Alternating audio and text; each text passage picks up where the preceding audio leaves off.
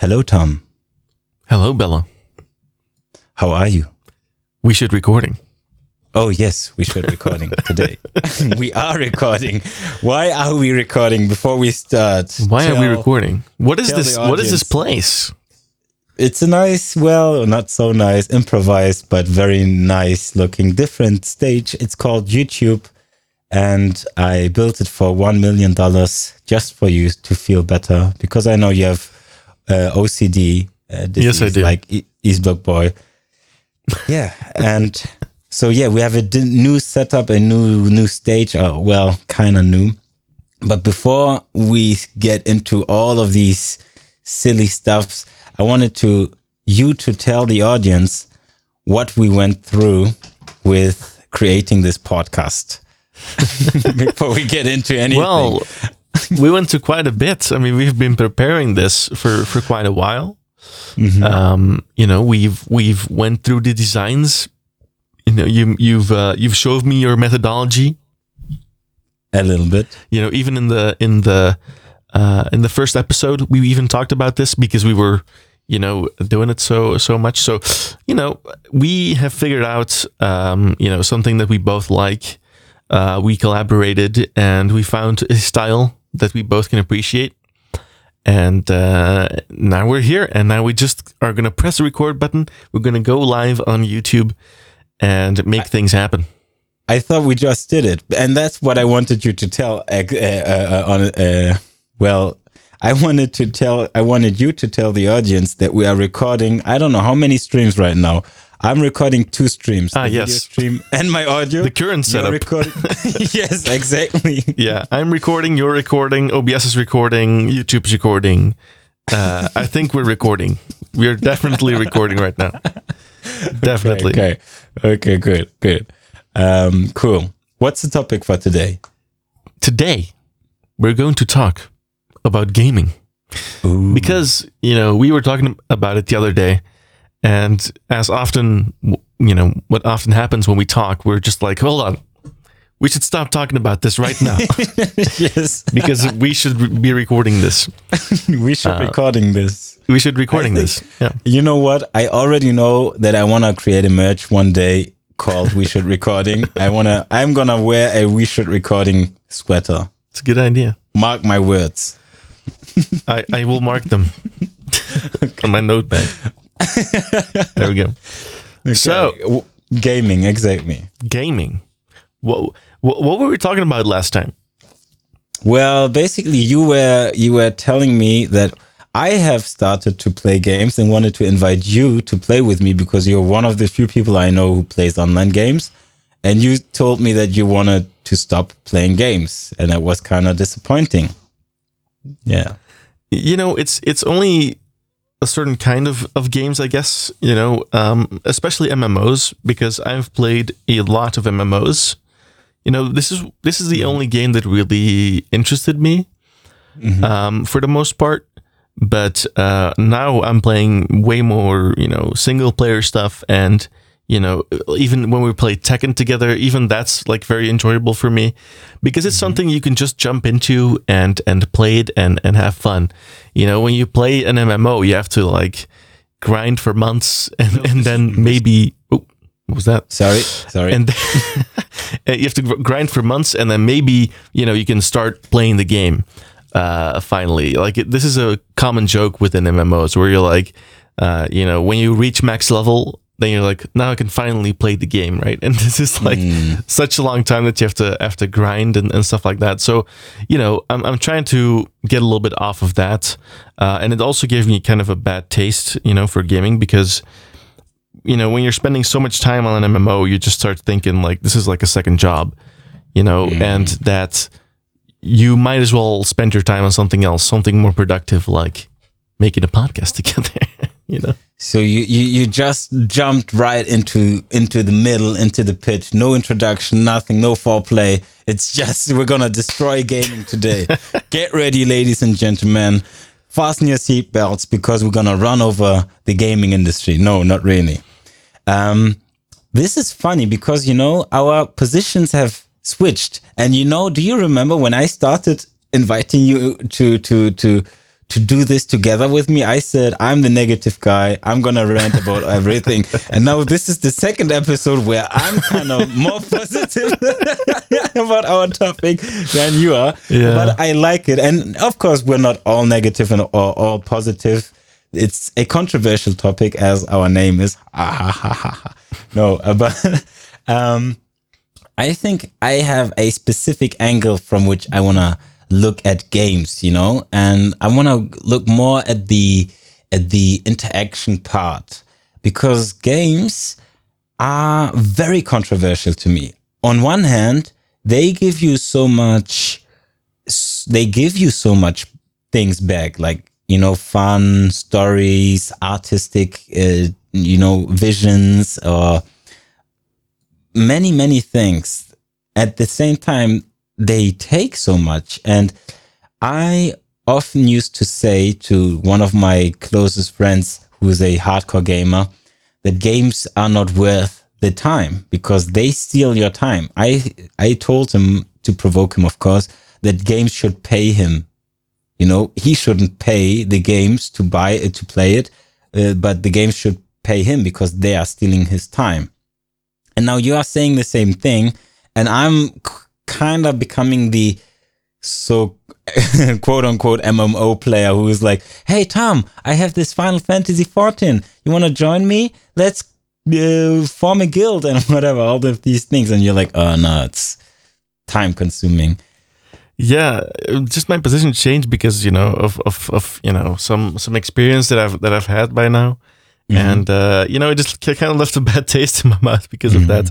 But, you also show me that, it can still be fun, so, with Tekken, for example, just playing together, as friends and just, hopping into it without even knowing what's happening and just kind of having fun, that's really important to me because you can't, for me, it's so hard to just like, only care about your performance, and that is just so frustrating for me so fast. You know what I mean? Like and then at that point, it's just not fun anymore. Then it's just like a second job, or that it just starts feeling like, why am I doing this? You start questioning, why are you spending time in this? And so this is the funny thing, because when we were talking offline, I told you that you were kind of being that guy in our group when we played Final Fantasy together, and you're like, yeah, this is what the games has done to me. It's so exactly funny. But then again, I think games have a very important role in our lives. Like, not only you and me as boys, maybe old boys, but big children. Big children, exactly. But for society. So I want to ask you, what do you think? Where do games come from? Why do we even have games? Can we get rid of games? What would happen? How would a world without games look like? What do you think? I don't think we should get rid of games, but I mean, that's a lot of questions in there. Where did it come from? Well, I guess some guy threw a rock at someone and he was like, oh, that's kind of fun. I'm going to throw it back. That's probably how it started. Do you think the first game was a first-person shooter, like with a stone? I think so. Maybe this is, the most, intrinsic game ever made. It's just. Well, I think the first game it's a ball sport. I think the first game ever created was Pong, wasn't it? Can that be on the Commodore 64? In terms of digital games, sure. I think so. I think Pong was the first game. Yeah, I think so too. And it is kind of a rock that they are, kind of throwing back and forth. But it's supposed to be tennis, so I'm not sure if we can make that count. Yeah. But okay, let's go to analog games then. What's the oldest games? Yeah, the oldest analog game you know. The oldest? What do you mean by analog game? Yeah, like, I don't know, like, I don't know the English names, but with dice and figures that you move on a board. I don't board know games. Board games. Did you play board games when you were younger? Not that much. We have like a Rummikub. Do you have that in Germany? No. What is Rummikub? Rummikub. Rummikub. Exactly. Rubik's Cube, it's like you have a bag full of like little plastic things with letters on them, and then you put it all on a bag on the on the table. Yeah. And then you take these Rubik's Cubes, and then you try to form words with them, and then you lay them out on the table. It's kind of like Scrabble, but it's not like Scrabble. What? You have different. A fake Scrabble? It's not fake. People it's in Belgium, you're like, dude, it's like it's been like 10 years since I played that game, probably. Okay, yeah, I haven't played that many board games. I'm not really a board game guy. When I was a child, we used to play a lot of board games, but I have an older brother who was always terrible at losing. So he was literally the guy who threw the board over the table when he was losing. So I have kind of a gaming culture, but I was always the guy who had to lose to not lose. Like I had to lose in the game to win in real life, kind of thing. But I think games have changed drastically if you look back. But the thing is, some things have not changed. For example, that we want to play together, we want to win, we want to play together, like cooperate together. We want to play against each other, competitive. So the principles are the same. And I think that games, this is why I ask you. My hypothesis is that games help us to take pressure out of our lives, so that we don't kill each other. Remember when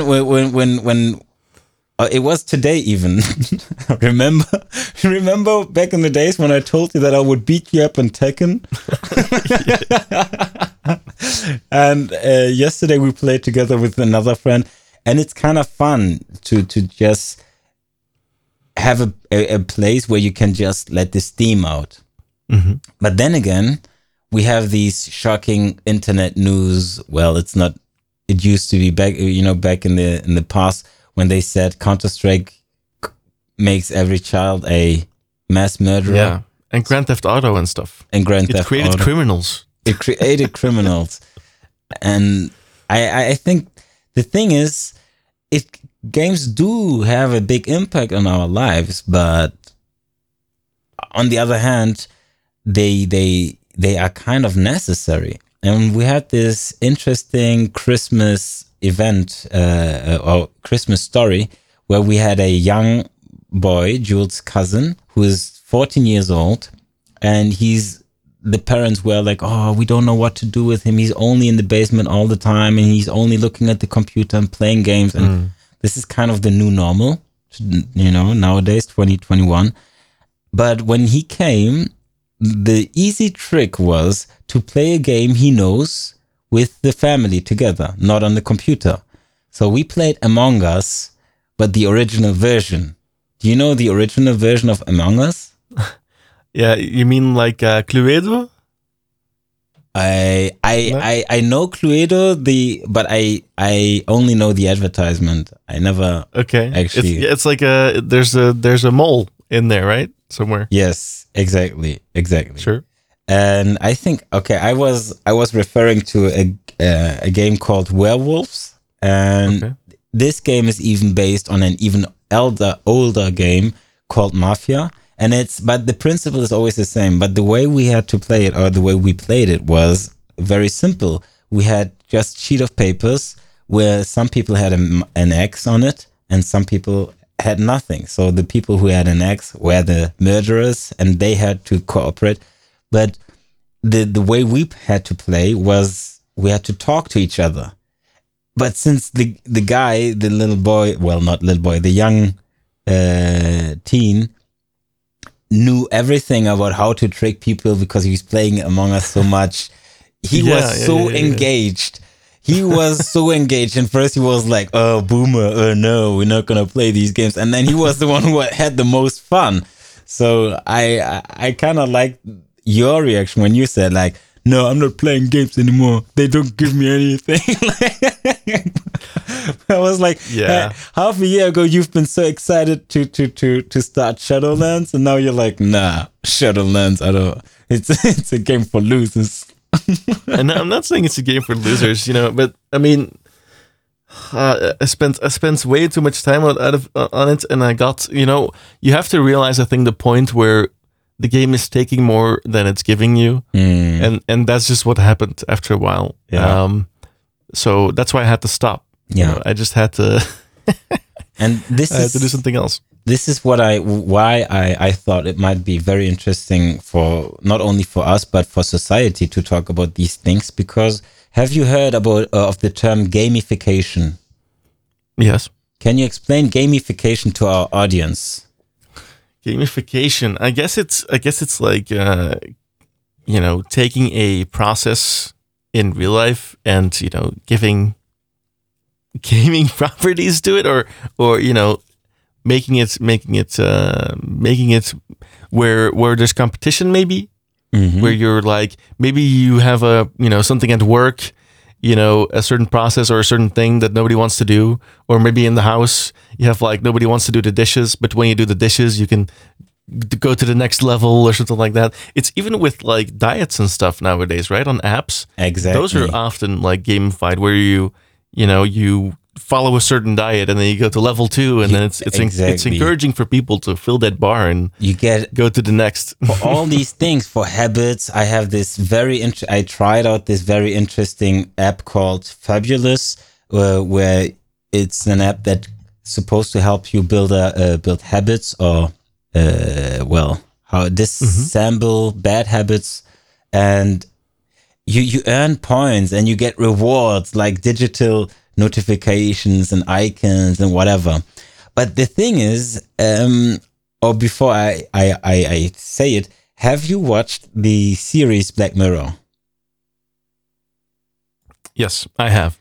How did you like it? What was your takeaway from Black Mirror? What did you think about it?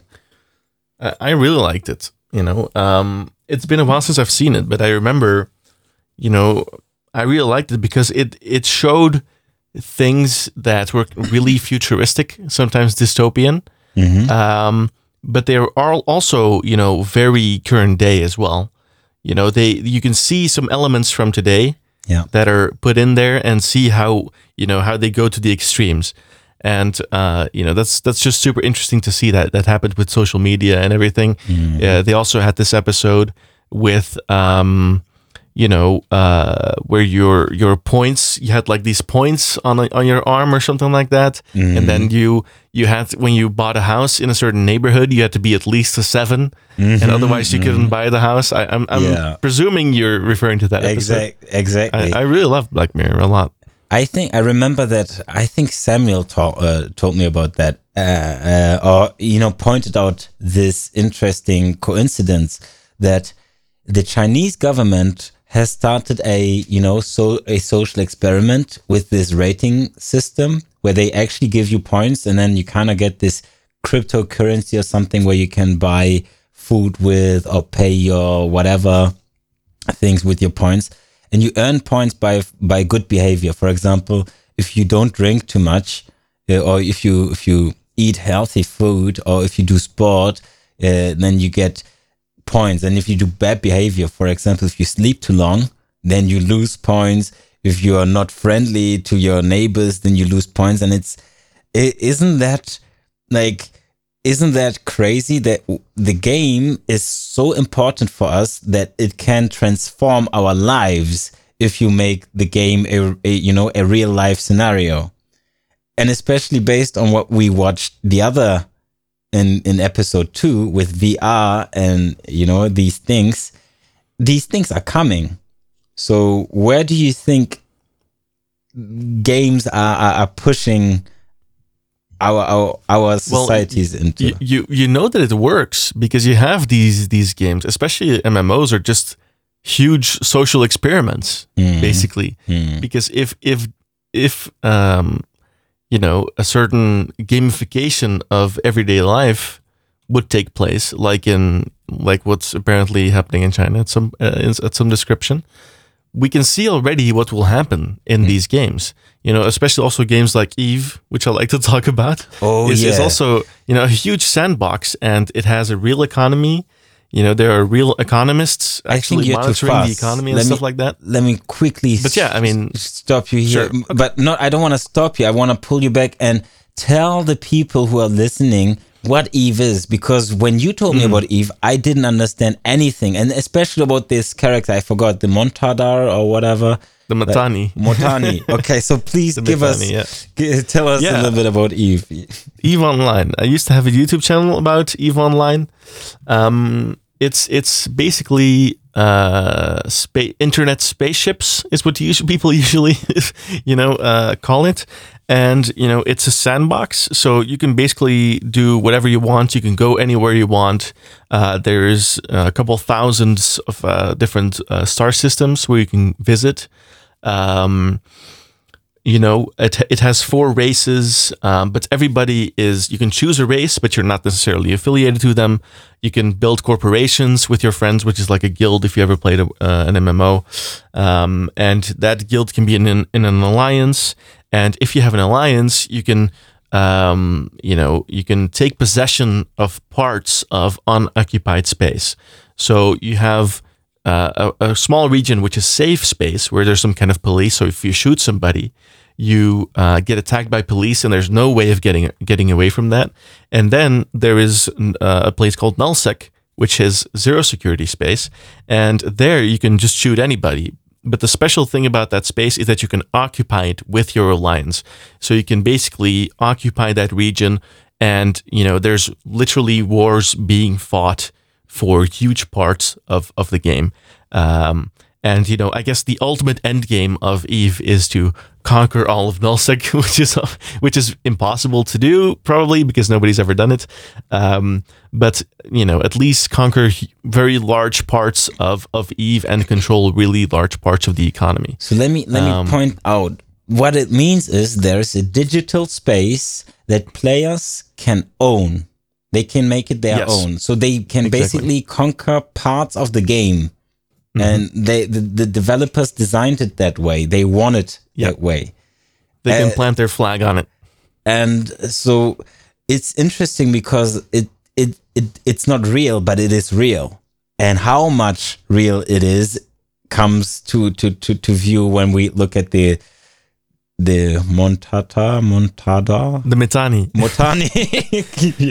Motani is basically it's basically space Hitler. So he's the biggest baddie that Eve has seen. I think I can probably say that. He's the leader of one of the biggest alliances called Goonswarm. It's now called the Imperium. Oh, Star Wars. Yeah, something like that. It's they renamed it to the Imperium. And the Motani, basically, he doesn't log into the game, but he's just a space politician. So how does it work? What does it mean? He doesn't log into the game. Like, I mean, I've seen the videos. I know now, but someone who hears that for the first time, how can they imagine? How does he play then? What does he do? He just coordinates. He just coordinates. He has meetings. It's basically a full-time job. He has like 30,000 people in his alliance. There's hierarchies. There's management. You have economies. You have budgets to manage. It's a real economy. So it's everything the same as in a real big company with 30,000 people working in it. The same things he has to do, to make sure that everybody's managed. There's insurance policies in the game. He has 30,000 real players listening to his commands and doing exactly what he wants. Yes. And he earns real money for that. Well, it's not allowed to earn real money from it. But the thing is that items in Eve or money in Eve has a monetary value because you can Eve works on a subscription base, so you have to pay like $15 every month or something like that to play the game. But if you earn enough money in the game, then you can buy an item called Plex on the market, which is bought by players with real money. It costs the same as a monthly subscription, but you buy it as an item, and you can sell that on the market for cash. So that means if you earn enough money, then you can play the game for free. So in return, you can calculate a value of a ship based in monetary value that way because of the price of Plex. So, then you have these crazy battles. Sorry. So you can sell a ship for Plex, and then you can turn your Plex. Oh, and then you can resell the Plex to other players. Yes, but you can redeem the Plex for 30 days game time.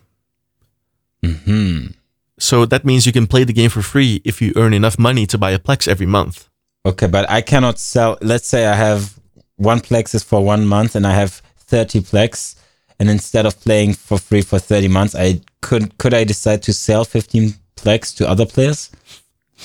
Yes, if you have the Plex items, there's a difference between game time and Plex. Plex is the item, and game time is once it's redeemed, basically.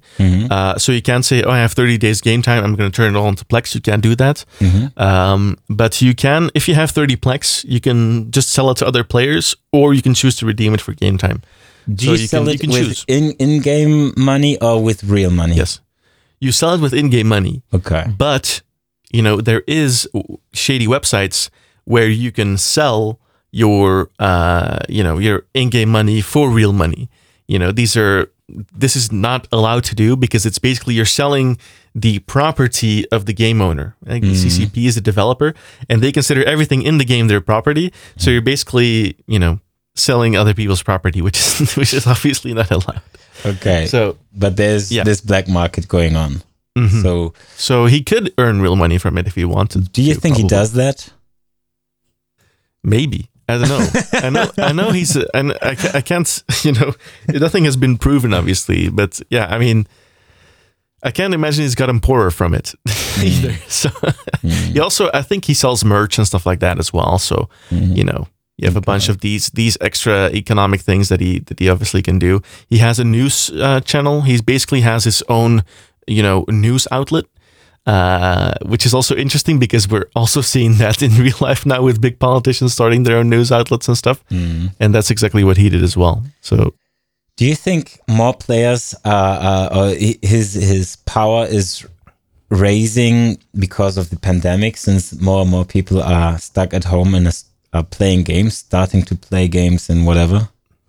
Yeah, I'm sure. Well, like the subscription numbers of every game with a subscription is going up significantly. So, I think so. If more people under him, it means more power. So, I definitely think so. And there's also another interesting thing about Eve that is worth talking about, and that is the CSM. What is which is CSM? I forgot the exact abbreviation, but it's basically a group of players who are elected by other players. It's like I think 10 people, and every year or every some period, every year or 2 years or something like that, they can get elected as parts of the CSM, which is like some kind of council. Council of Stellar Management or something like that it's called. And these players can go to Iceland, where CCP is located, and they can talk to the devs, and they can say, we want to see this changed, or we want to see this changed. So they can talk directly to the developer. They get flown out to Iceland a couple times per year to directly talk to the developer and influence the decision that they're making. And they're representing a part of the player base that voted for them. So they have political power. This is real space politics. Yes, yes, absolutely. It's crazy. Because if they have, an interest of their alliance, because they're part of an alliance, and they can represent their alliance's interests, and that way influence how the game works to have a benefit in the game. So there's real space politics. So maybe I've been working, or I sometimes work with unions, and I know a little bit about the political fights. So do you think this is also going on? Like, do they, for example, if Yeah, the developer does something that the players don't do. Do they boycott? Do they strike? Sure. Like, Yeah, I mean, there's been instances where people are just mass unsubscribing because of a certain change, for sure. no. That definitely has happened in the past. People just don't. There's also a lot of people in the past. I don't know if they still do that, but who are, for example, multi-boxers, which is basically people who play with like 10 clients at the same time. What the? So that means they have 10 subscriptions going on at the same time as well. In order to earn a lot of money. And, it happens that a bunch of multi-boxers, because they changed something from that made it harder to multi-box. And then all the multi-boxers decide, okay, we're going to just like play with one box and they're going to see what economic impact it has. Mm-hmm. And it really was a big impact on the subscriber numbers because there's so many multi-boxers. So, stuff like that definitely happens, and it's a very interesting game in many aspects. It's crazy because, this is a very good example of how far games can go. And there are different games as well that are in our world that we don't see as games. For example, I am, someone who says that Instagram is a terrible game. I don't like the Instagram game. And I would like to ask you, do you agree that Instagram is a social game rather than a platform? Because we could look at it, from a game perspective. You get rewards, likes or dislikes. You can earn, followers. By your actions, and there are certain rules. You can get banned or shadow banned and all of these things.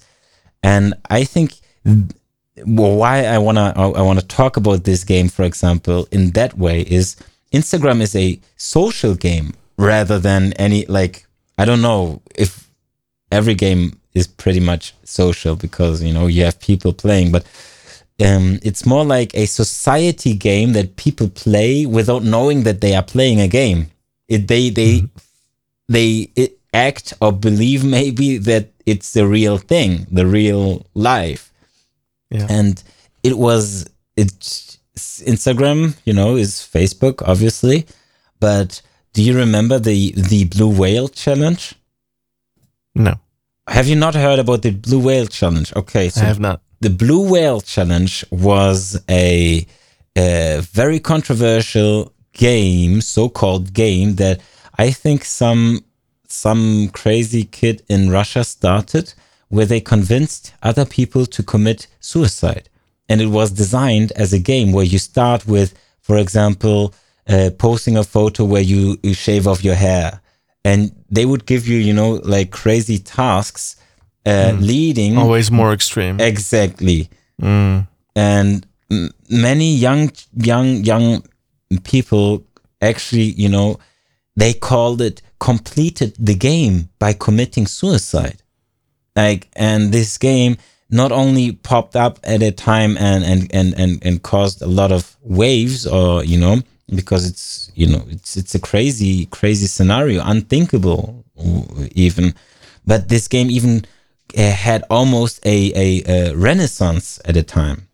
I don't know when exactly, but not too long ago. And you have to think about this, that these kind of games were only possible because of the new technological possibilities that we have. And there's a new social game going on. Have you heard about Clubhouse? I have heard of it, actually. Have you been invited yet? No, I have not. Do you want to be invited? I've been invited. I can invite you. Sure, invite me. But you have to send me your all right. Your phone number. That. Okay, I'll invite you. So what's going on in there?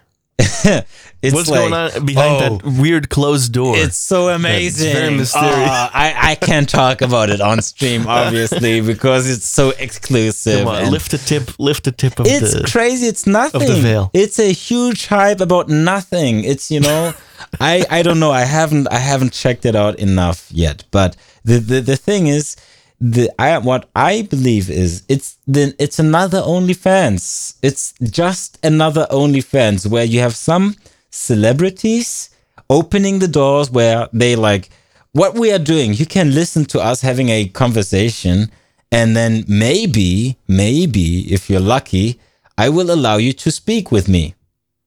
And this, this promise creates so much, attention. And especially because it's so exclusive, you have to be invited. Everyone only gets 2 invites and all these crazy things. And I don't like this at all because, for example, it's exclusive on iPhone. You have to have an iPhone. If you look at all the images, it looks so finished and clean. You only have beautiful people. Like, not really, but their profile pictures are way too beautiful.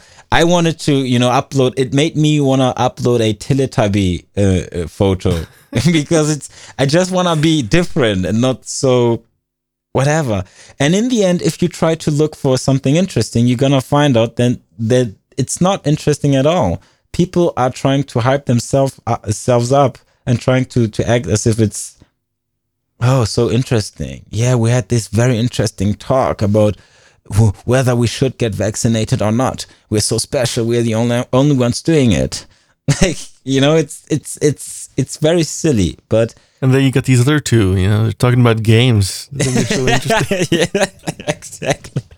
exactly. So I think we should be aware of our games in society, and I believe that politics, for example, is another thing that is considered to be a game, or also dating has been gamified. Absolutely. Yeah. Have you heard about the pickup artists scene? The pickup artist scene? Yeah. The pickup artist is, but I don't know about the scene. Yeah. Well, I don't know if scene is the right word, but pickup artists, like community. Mm-hmm. Yeah. Yeah, I have seen some stuff online, like how to pick up women. Isn't that crazy? Even selling their services on how to impress the girl. The crazy thing is they were putting giving numbers to women, like this woman is a 2 and this woman is a 3 and this woman is a 4. And if you get 2 women that are 4s, then you have a 4 set. So it's, an 8. Like, they do the calculation and ratings, and then they even tell you, like, you shouldn't, you should rather try to get a 4 set, which is equal to an 8, instead of trying to get a 9. Because a 9 will be very hard to get, but 2 4s will be very easy to get. Isn't that crazy? Well, but I, at the same time, find it so interesting because it shows that no matter what, we want to play. But the awareness of this, wanting to play and why is it that we want to play? This is what interests me so much. And this is why I want to, kind of throw the bone over to you and be like, hey, what are we doing? Where does it come from? But I mean, a lot of things, I guess, or if you put it that way, are gamified. I think the conclusion of this podcast is going to be maybe life is a game. Okay, life is a game. Because there's so many things, right, that you can apply that rhetoric to, like even a career. Is a game to some point. You know what I mean? Maybe because you're also climbing up the ladder. You're also trying to get to the next level. Exactly. You know what I mean? So what my question is, maybe what is a game? When does something, where does it start? What are the I guess when you it's hard to define, because what I always think of a game is something that isn't real, right? Yes. Something that is we're just playing. We're just playing pretend. You know what I mean? Yeah. But maybe we are playing pretend. Like when we're not thinking, we are playing pretend. So you know what I mean? That's what you mean by life is a game. For example, on Instagram, right? Yeah. A lot of people are pretending to be somebody they're not. They're playing the Instagram game, like you called it, right? But I mean, is that how you define it? Like when you're playing pretend, where it's not real? I really don't know, because while you say playing pretend, I'm like, okay, so when do I pretend and when do I strive to become something? By acting the way I am thinking, or like, I don't know, if I want to become the best basketball player in the world, and then I just start to act like the best basketball player and do the workout like the best basketball player. So maybe what would he do? Yeah, exactly. Yeah. So I don't know. So this is why I ask you, when does it become a game? And I like that you say, okay, when it's not real. But then again, we have this virtual reality world where is it a game or is it reality? Is it real? It's virtual, so that implies it's not real. So what is virtual then? Because this is I had to write a very difficult paper on virtual reality versus real reality. You tell me that. Well, I don't know. We don't know. Basically, anything that's not physical is virtual. But then again, anything that can be thought is real. So everything virtual is real at the same time as it is virtual. And there was a famous guy who said virtual reality is shit. It should be called real virtuality. Because, it's just... But there's even people who think that the real world is virtual. Now we're in a simulation. Now we're going very, very deep into the rabbit hole. Yeah, okay. True. So I think maybe we can come to the point that we say games don't have as usually don't have as dire and strong consequences as real life. But they can, like imagine. Oh yeah, another interesting game. It depends. It's not a real game, exactly. But what do you mean by consequence, right? If consequence means that you're gonna lose something that you worked a real long time for, that's a real consequence. For example, in Eve, if the Mitani gets stumped from his throne or something like that, and he loses everything, that's real consequence. True. The same thing is for streamers, for example, right? I would say that streaming is a game in that sense then. And I remember that one very famous streamer got blocked because he catcalled some girls in a live stream.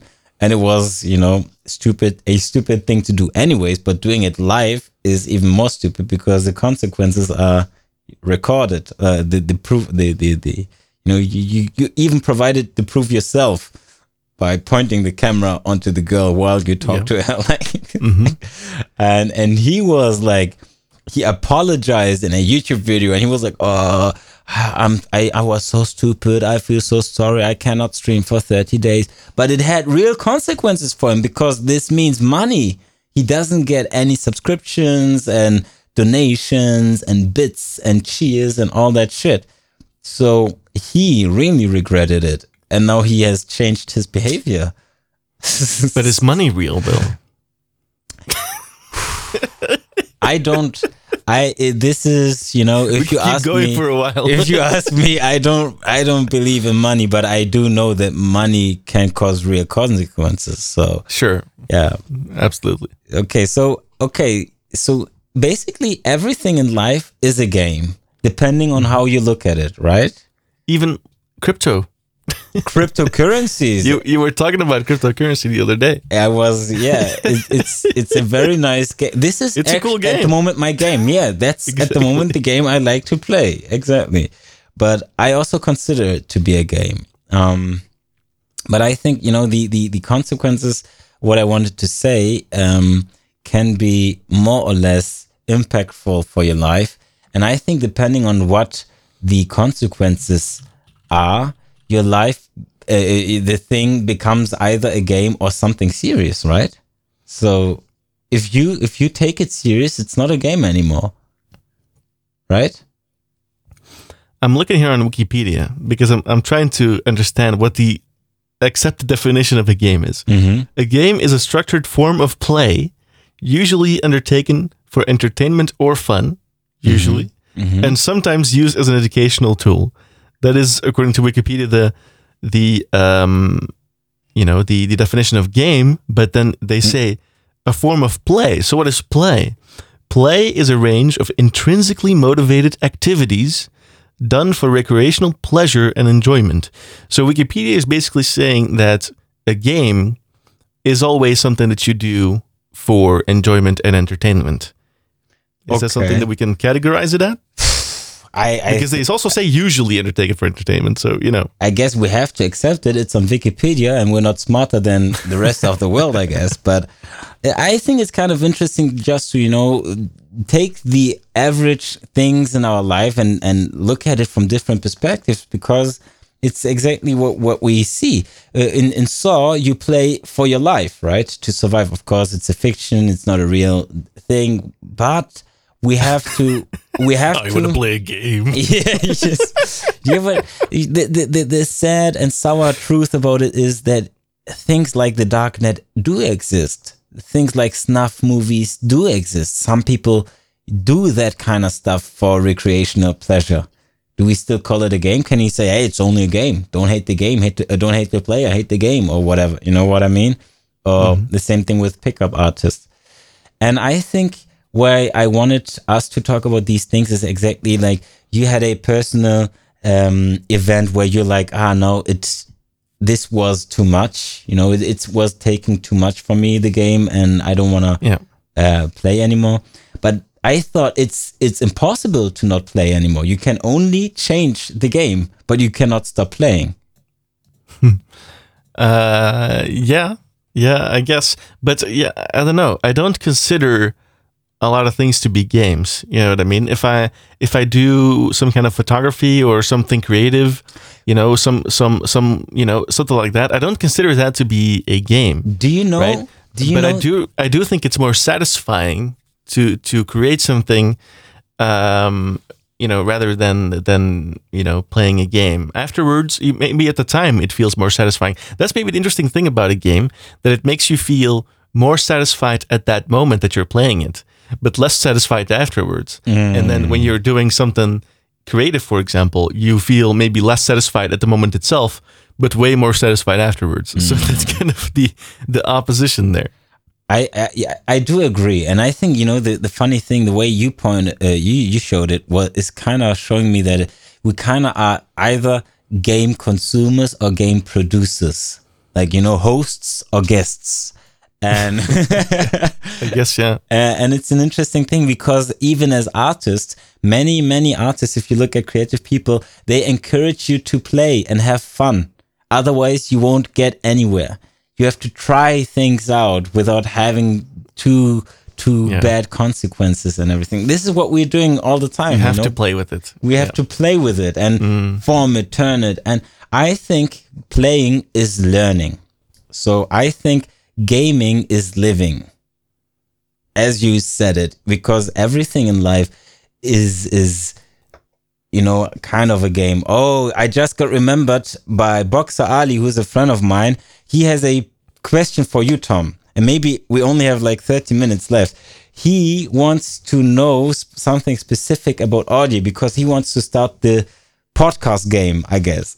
Okay. What would you, do we have time for a quick tip for beginners in audio? Absolutely. What microphone would you suggest to somebody who wants to start out? Obviously, they don't want to pay a lot of money, but but money is relative, right? So not a lot of money is. Let's say no money at all. They want to go away for as cheap as possible, but then they don't want to get the creative, the brand Creative, or any cheap Hammer. Let's say they don't want to have the Hammer. The lowest end thing I would recommend. Okay. It would be, I don't know it by heart, but there's some basic things that you can get that will improve your audio quality above 99% of people for not a lot of money. I consider it not a lot of money, but like, for example, $50 can get you a couple things to get you started. And the most important thing for me, for anybody getting some kind of microphone setup or wanting to improve their audio, is to make sure you have a analog part in your chain. So what I mean by that is, like, this microphone has, you can't see it, but, or for example, Bello's microphone has an XLR connection, right? This is an analog connection that goes out of your microphone, which means that you can have, it comes out of a cable in analog signal, so not digital, and then you can manipulate it in any way you want afterwards, right? So the only thing that you need then is something to convert your analog signal into digital, which is something like an audio interface. So what I would recommend concretely is something like a Behringer C1, but the XLR version, the analog version, which is a condenser microphone. It's not the greatest microphone in the world, but it's a studio condenser. Mm-hmm. And then the other thing you might need is an audio interface. For example, also Behringer makes audio interfaces that are really cheap. You have a Behringer interface for like 20 euros. And, for example, that one, that's a C1U. So this one has a USB connection, I believe. See? Mm-hmm. Yeah. So you want to make sure you get the other one, which is the normal C1, which is also cheaper. And that one has an XLR connection. So you want to look for that connection with the 3 prongs. And just a very cheap Behringer audio interface, just to get you started. And, then afterwards you can always upgrade this. I showed Bello this principle before. You just and need these 2 parts, and East Block Boy and many others. And you can get something like a channel strip or a compressor or an equalizer. A channel strip has all these things built into it, which is the nice thing about that. But you can put anything, any device, analog device in between, and you can alter that sound. If you only have a USB connection, you can't alter the sound in the connection. This is obviously a very expensive one, but you have much cheaper ones than this. But you can get started. I would say just get started by getting a decent analog setup. And then down the line, if you think, okay, I want to upgrade this, then you can start thinking about what you need, start using it, and see, okay, these are the limitations that I have. And then, you can buy parts to put in between your microphone and your digital part.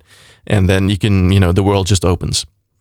So that's what I would recommend you do. And not get a USB mic, because there's ways to obviously digitally alter your voice, which is perfectly usable. You can record your audio and then, put an equalizer and a compressor and stuff on there, or effects or whatever you want. But this is all stuff after the fact. So especially for live streaming, I would say go for analog. It's just the most versatile thing. And, you can make it sound 1,000 times better than any USB mic on its own ever would. So, yeah. That's my short tip. And yes, we can already hear that Tom already finished the game of audio. Tom, you also have a YouTube channel about audio, right? Why don't you promote this here real quick? I'm not posting that much on there anymore. I should actually make a video there again. It's called Crosstalk. So I made for example, a review on the very popular Shure SM7B, which is a very popular microphone, which I would not recommend. This is probably the microphone that most people ask me about. Yeah, I want to get an SM7B because it's a very popular model, it's not the greatest mic in the world. It is a very good mic, but for spoken word, it's just it's way too silent. So you need really good equipment to make it really shine. So I would never recommend that mic. But if you look at, for example, on YouTube, Crosstalk SM7B, you'll find that review. And Boxer Ali is saying, my friends recommended to me to buy a Scarlett Solo interface.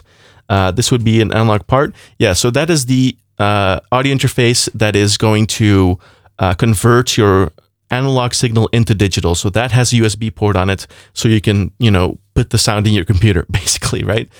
So that's a very good example.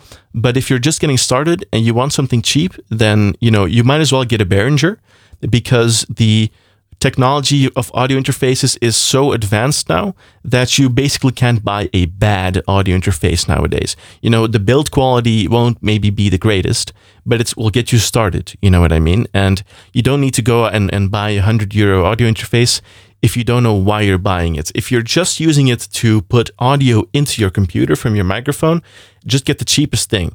The more expensive audio interfaces, the main thing that they do is give you more input and output and more functionality, functions like real-time effects or mixing capabilities like my RME interface here. But don't talk about that RME. You always it gets make me very jealous. Expensive very fast. So if you just need microphone into your computer, and that's all you need to start. Just get the cheapest audio interface you can buy, something from Behringer, like it costs like $30 or something.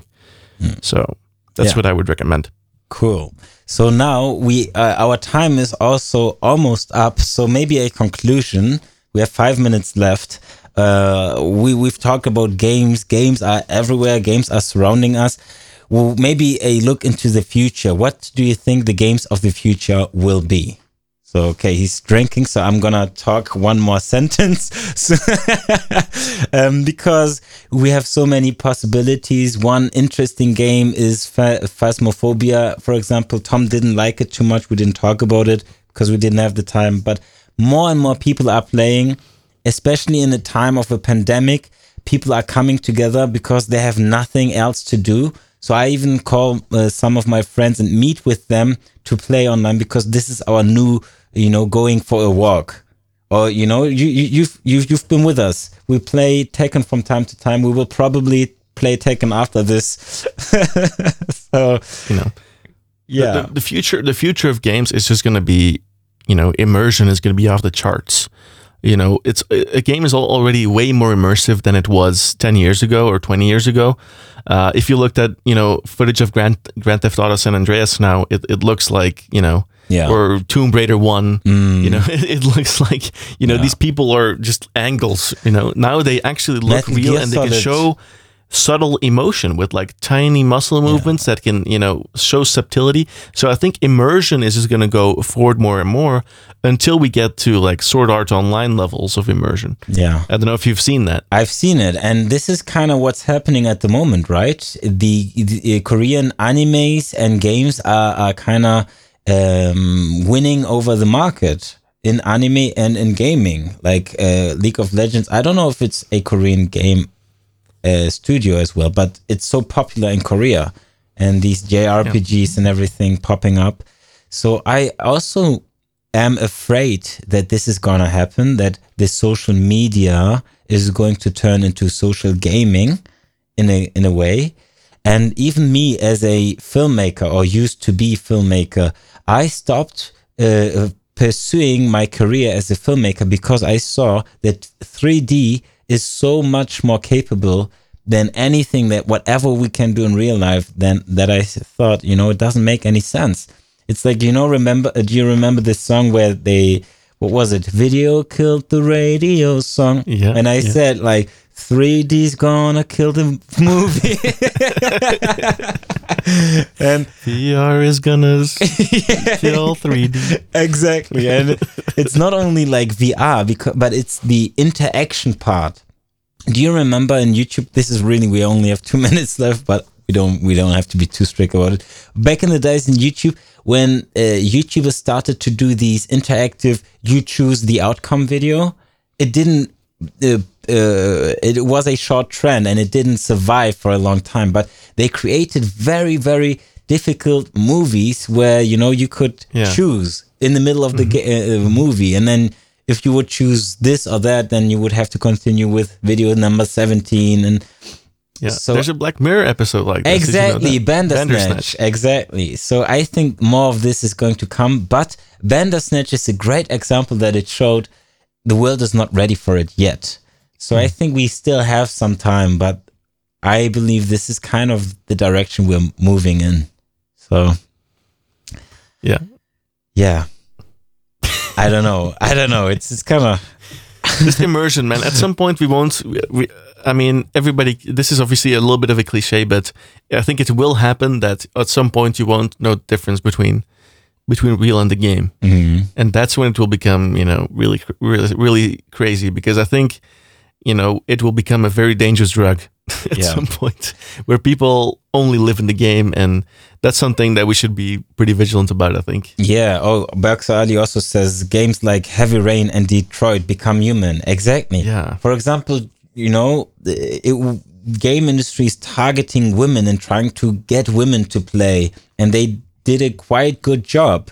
And I remember Jules playing Become Human, Detroit, and she played the android, and caused a, android revolt against humans. And she was like, of course, I was the android. Like, so the borders are kind of dissolving, and the world is kind of becoming a very interesting, but yet again, very dangerous place, because we don't know where it goes and where the end is, kind of where does it lead. Yeah, and also coupled to that, what I was saying with the immersion will also go the other way. Like you've been saying, a lot more things will be gamified, but that is just a pretty scary future, because we're seeing all these social experiments being carried out as we speak in MMOs, and the things that happen in there, I don't know if I want those to happen in real life. Exactly. But it's basically it's just humans thinking like they would in that situation. So I mean, if real life gets more gamified, we should be prepared for what we're seeing right now in these social experiments. Yeah. So it's gonna go both ways. The real life is gonna start looking more like a game, and vice versa. I think the biggest dystopian scenario would be that if everything in life actually becomes gamified, there would be no more games, because games would become work. You can go mining for, like, I played GTA roleplay for a couple of months, and then I remember I was on tobacco plantations and, just bringing... Working. Yeah, working. Imagine this is your new job. Like, and this is what's actually happening right now. There's a Polish or Croatian or somewhat in that area artist doing this at the moment with Amazon. Not minors, but people are painting pixels for her. So she's collecting many people and paying very low fees, like $1 for each pixel that you paint. But they give you, like this tiny input where you can kind of, become a digital worker by gamified principles. And she's doing it to exactly show the potential repercussions of a world like this, the possibilities, but also the dangers. I don't know. I think we've opened this enough. We can obviously not come to a real conclusion, because how could we? And our time is also already up today. I'm gonna have you let you have the last word as usual. And I'm gonna say thank you, Tom, for having this great talk with me. It's been fun. Thank you as well, Bello. That's I guess I've also said what I want to say about it. I mean, there's so much more we can say about it. I'm sure we will in future streams also, keep talking about this also as it develops. That's going to be the interesting thing, because it's developing right, under our eyes. So, we're going to be able to see much more and talk about these kind of topics on here. And the funniest thing is, I'm sorry for not sticking to my word, but I forgot that I wanted to enter Cyberpunk as well. We totally forgot Cyberpunk. Yeah. But you maybe can talk about it if you want. No, not today. It's maybe in another episode. Another episode. So keep tuned if you want to hear about Cyberpunk, because we both played Cyberpunk and we both have our thoughts about it, obviously. But it's also an ongoing development, and I'm sure, it's gonna still change. I think whatever we talk about it today is gonna be old news in a month. So thank you very much for sticking with us and being with us. Also, if you're here on Spotify, thank you for listening. Thank you for being in the chat, and we will see you in the next episode here on To Controverse. Bye-bye.